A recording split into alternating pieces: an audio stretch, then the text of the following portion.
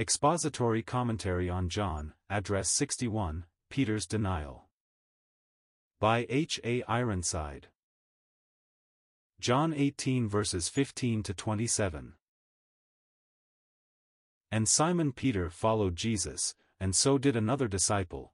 That disciple was known unto the high priest, and went in with Jesus into the palace of the high priest.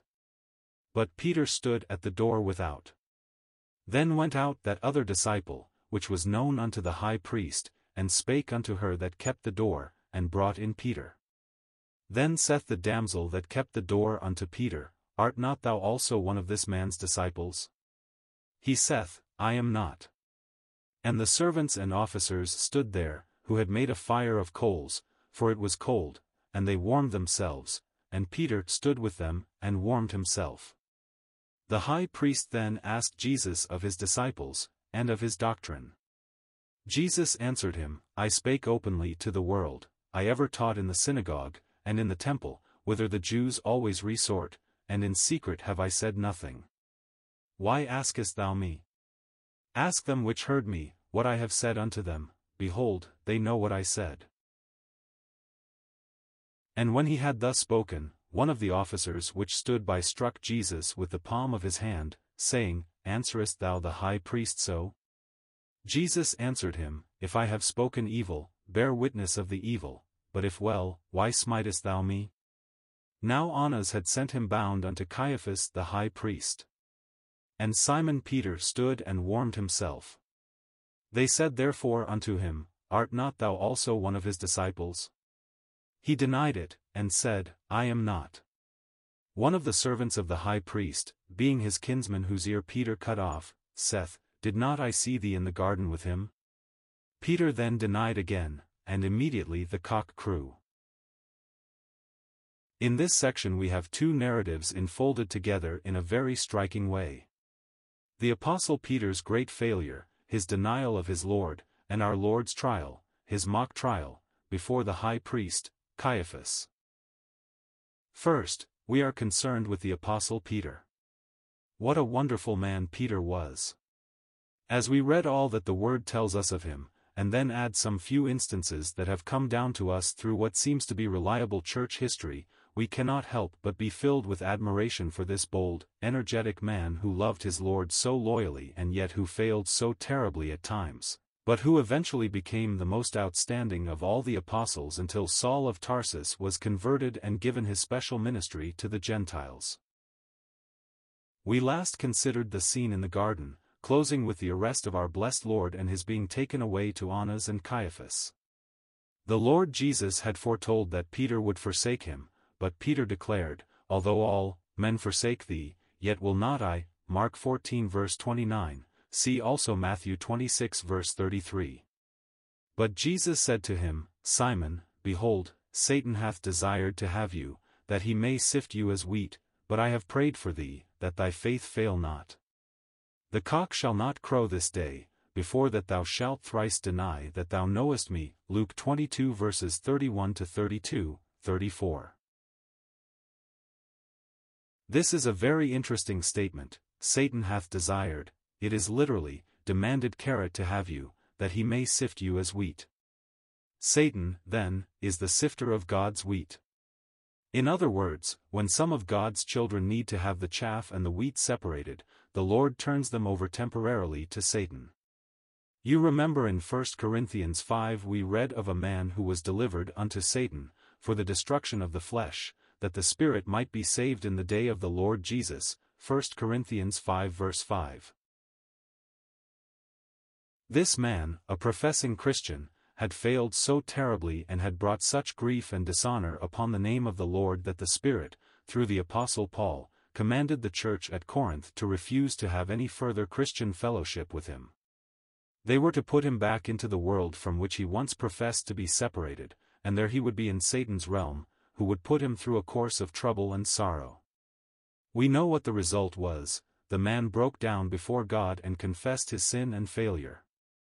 He no more thought himself worthy of Christian fellowship and would not have come back had not the people of God been careful to show him special grace and favor.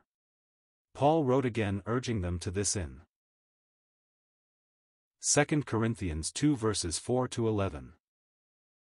We have often heard people ask, why does God not kill the devil? Well, God has use for him.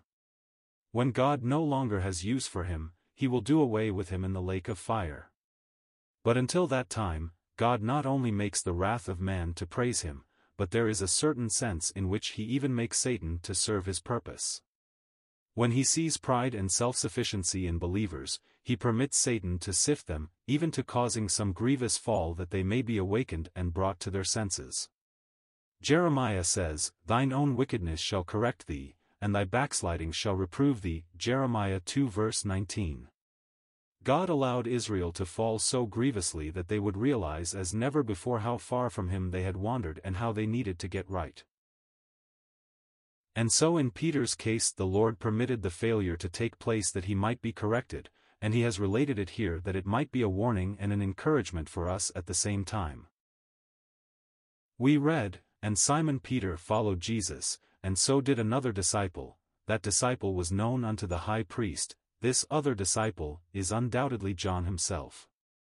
He used this expression as a means of keeping himself in the background, and went in with Jesus into the palace of the high priest. But Peter stood at the door without, John 18:15-16a. There he was in the place of danger. If he had been inside with John and Jesus, he would have been safe. How was it he chose to stay there instead of definitely identifying himself with Christ? Backsliding is never a matter of a moment. Sometimes one whom we have esteemed as a Christian seems to suddenly fall into some grievous sin. We throw up our hands and say, "What a shame, that one should have suddenly stumbled so terribly." We are wrong in thinking of it in that way. It is never sudden. Backsliding is always a gradual declension. Now with Peter, his backsliding really began immediately following one of his greatest experiences. Often when God has dealt with us in some special way, it proves to be the time of the greatest danger.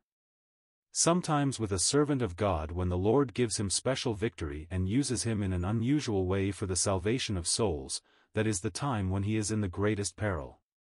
There is the danger of spiritual pride, the danger of self-occupation, the danger, in other words, of confidence in the flesh. In the 16th chapter of Matthew we hear the Lord saying, "Whom do men say that I the Son of Man am?" Verse 13. They answer, "Some say that thou art John the Baptist, some, Elias." Verse 14. Jesus then said, "But whom say ye that I am?" And Simon Peter answered and said, "Thou art the Christ, the Son of the living God." Verses 15-16. That was a wonderful confession. Up to that moment no one else had ever made such a fervent and complete confession. The Savior turns to Peter and says, "Blessed art thou, Simon Bar-Jonah, for flesh and blood hath not revealed it unto thee, but my Father which is in heaven." Verse 17. If Christ is ever made known to any human soul as the Son of the living God, it is not simply through the intellect. It must be a divine revelation. That is why you cannot convince men of the deity of Christ by argument. You may marshal scripture after scripture and down all their objections, and yet if the Spirit of God does not reveal the deity of God, people will go away just as unbelieving as before. It is the work of the Holy Spirit to make the truth real to the hearts and consciences of men. So the Lord Jesus says, "Flesh and blood hath not revealed it unto thee, but my Father which is in heaven." Then the Lord said, "And I say also unto thee, that thou art Peter, and upon this rock, the great truth that Christ is the Son of the living God, I will build my church." Verse 18. Now do not misunderstand the Lord there. Strange that anybody would think that our Lord meant he would found his church on a mere man. Not Peter, but Christ is the rock. Peter agrees with this, for in his first epistle he speaks of Christ as the living stone, and of himself and all believers as living stones who have come to Christ and are built upon him. And so the Lord says, "I will give unto thee the keys of the kingdom of heaven, and whatsoever thou shalt bind on earth shall be bound in heaven, and whatsoever thou shalt loose on earth shall be loosed in heaven." Verse 19. That was a wonderful honor, which many have misunderstood. You have often seen pictures, have you not, of Peter with a key at the gate of heaven. But Jesus did not give Peter the keys of heaven. Jesus gave to Peter the keys to the kingdom of heaven. The kingdom of heaven is not heaven, it is that sphere on earth where Christ is owned as Lord. On Pentecost Peter used the keys to open the door of the kingdom of heaven to the Jews. In the house of Cornelius he used them to open the door to the Gentiles. In Matthew 18 we learn that all the disciples were given the power of binding and loosing. That is, they were authorized to go to men in the name of the Lord Jesus Christ and say, "If you believe in the Lord Jesus Christ, you are loosed from your sin, and if not, your sin remains upon you." That commission is given to all of Christ's servants. That was indeed a wonderful revelation which the Father gave to Peter, and the Lord recognized it in a very special way. But it is a remarkable fact that in the same 16th chapter of Matthew you hear the Lord say a little later to that very man, "Peter, get thee behind me, Satan, for thou savorest not the things that be of God, but those that be of men," verse 23. He had been telling them of his coming trial and crucifixion, and Peter turned to him and dared to counsel the Son of God, as though he were wiser than he. He said, "Be it far from thee, Lord, this shall not be unto thee," verse 22. And Jesus said, "Get thee behind me, Satan." What does this mean? Why, Peter was so carried away, so lifted up and self-exalted, he became spiritually proud and dared to rebuke the one whom but a short time before he had confessed as the Son of God. Suppose the Lord had acted on that, and said, "Well, I won't go out and die." What a condition Peter would have been in. Jesus realized it was the devil speaking through Peter. We trace the record of Peter from that time on, and find that every time he opens his mouth he says the wrong thing. It was on the Mount of Transfiguration that he said, "Let us make here 3 tabernacles, one for thee, and one for Moses, and one for Elias," Matthew 17 verse 4, see also Mark 9 verse 5, Luke 9 verse 33. And God then said, "This is my beloved Son, in whom I am well pleased, hear ye him," Matthew 17 verse 5, see also Mark 9 verse 7, Luke 9 verse 35. Then when Jesus said to his disciples, "All ye shall be offended because of me," Matthew 26 verse 31, see also Mark 14 verse 27. Peter said, "Oh, no, Lord, not I. Though all men shall be offended because of thee, yet will I never be offended," Matthew 26 verse 33, see also Mark 14 verse 29. This man did not really know his own weakness. He loved his Lord and meant to be true to him. But he failed his master in the garden. He slept when he should have prayed. He used the sword in fleshly energy when he should have been quiet. He followed afar off when he should have been close to the Lord. Backsliding always begins with neglect of prayer. If you want to be kept from backsliding, then you want to be sure you spend much time in secret with God. We read that Peter stood at the door without. Then went out that other disciple, and spake unto her that kept the door, John 18 verse 16. Now he is just inside on the porch. And the girl took a good look at Peter and said, "Art not thou also one of this man's disciples?" He saith, "I am not," verse 17. He never meant to say that, but when he thought of all the people looking on when this girl challenged him, suddenly his courage failed him and out came the lie, he who had said, "Though all men forsake thee, yet will not I forsake thee." How good that God did not take him at his word. God knew Peter and allowed him to go down deeper yet. The servants and the officials stood there who had made a fire of coals. Remember that fire of coals. When you come to Peter's restoration it is at a fire of coals. And Peter stood with them, stood with the world, stood with the enemies of his Lord, and instead of speaking up for Christ, he was silent. And the high priest asked Jesus of his disciples and his doctrine. Jesus answered him, "I spake openly to the world, I ever taught in the synagogue, and in the temple, whither the Jews always resort, and in secret have I said nothing," verse 20. Everything with Christ was like an open book. He had nothing to hide, nothing that could only be whispered in dark places, but everything was open and above board. In secret have I said nothing. Why askest thou me?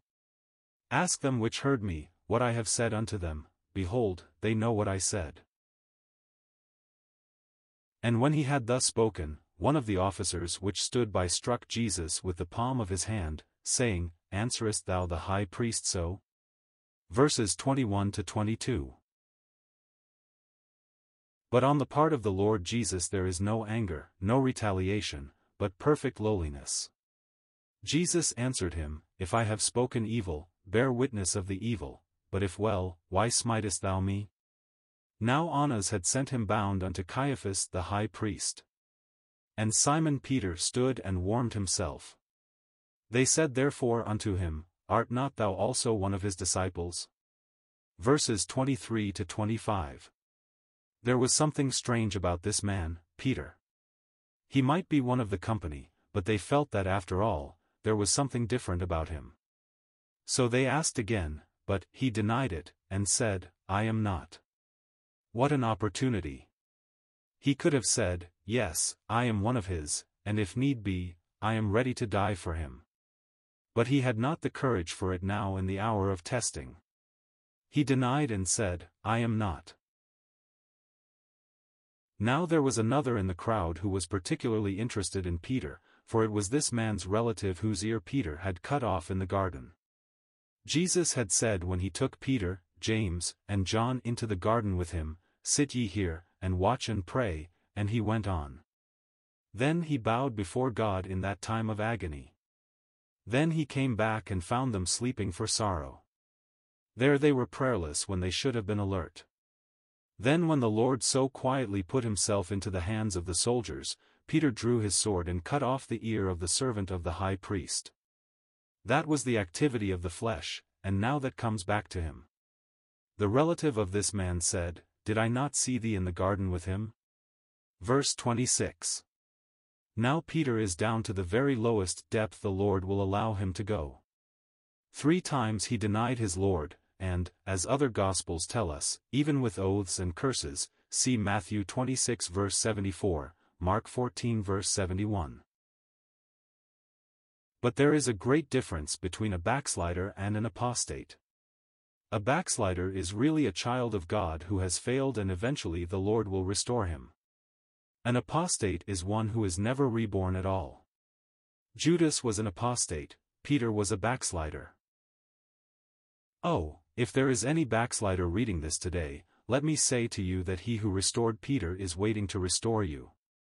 He says, Turn, O backsliding children, saith the Lord, for I am married unto you, Jeremiah 3 verse 14. If you confess your backsliding, you can be sure he will restore. He did it for Peter, he will do it for you.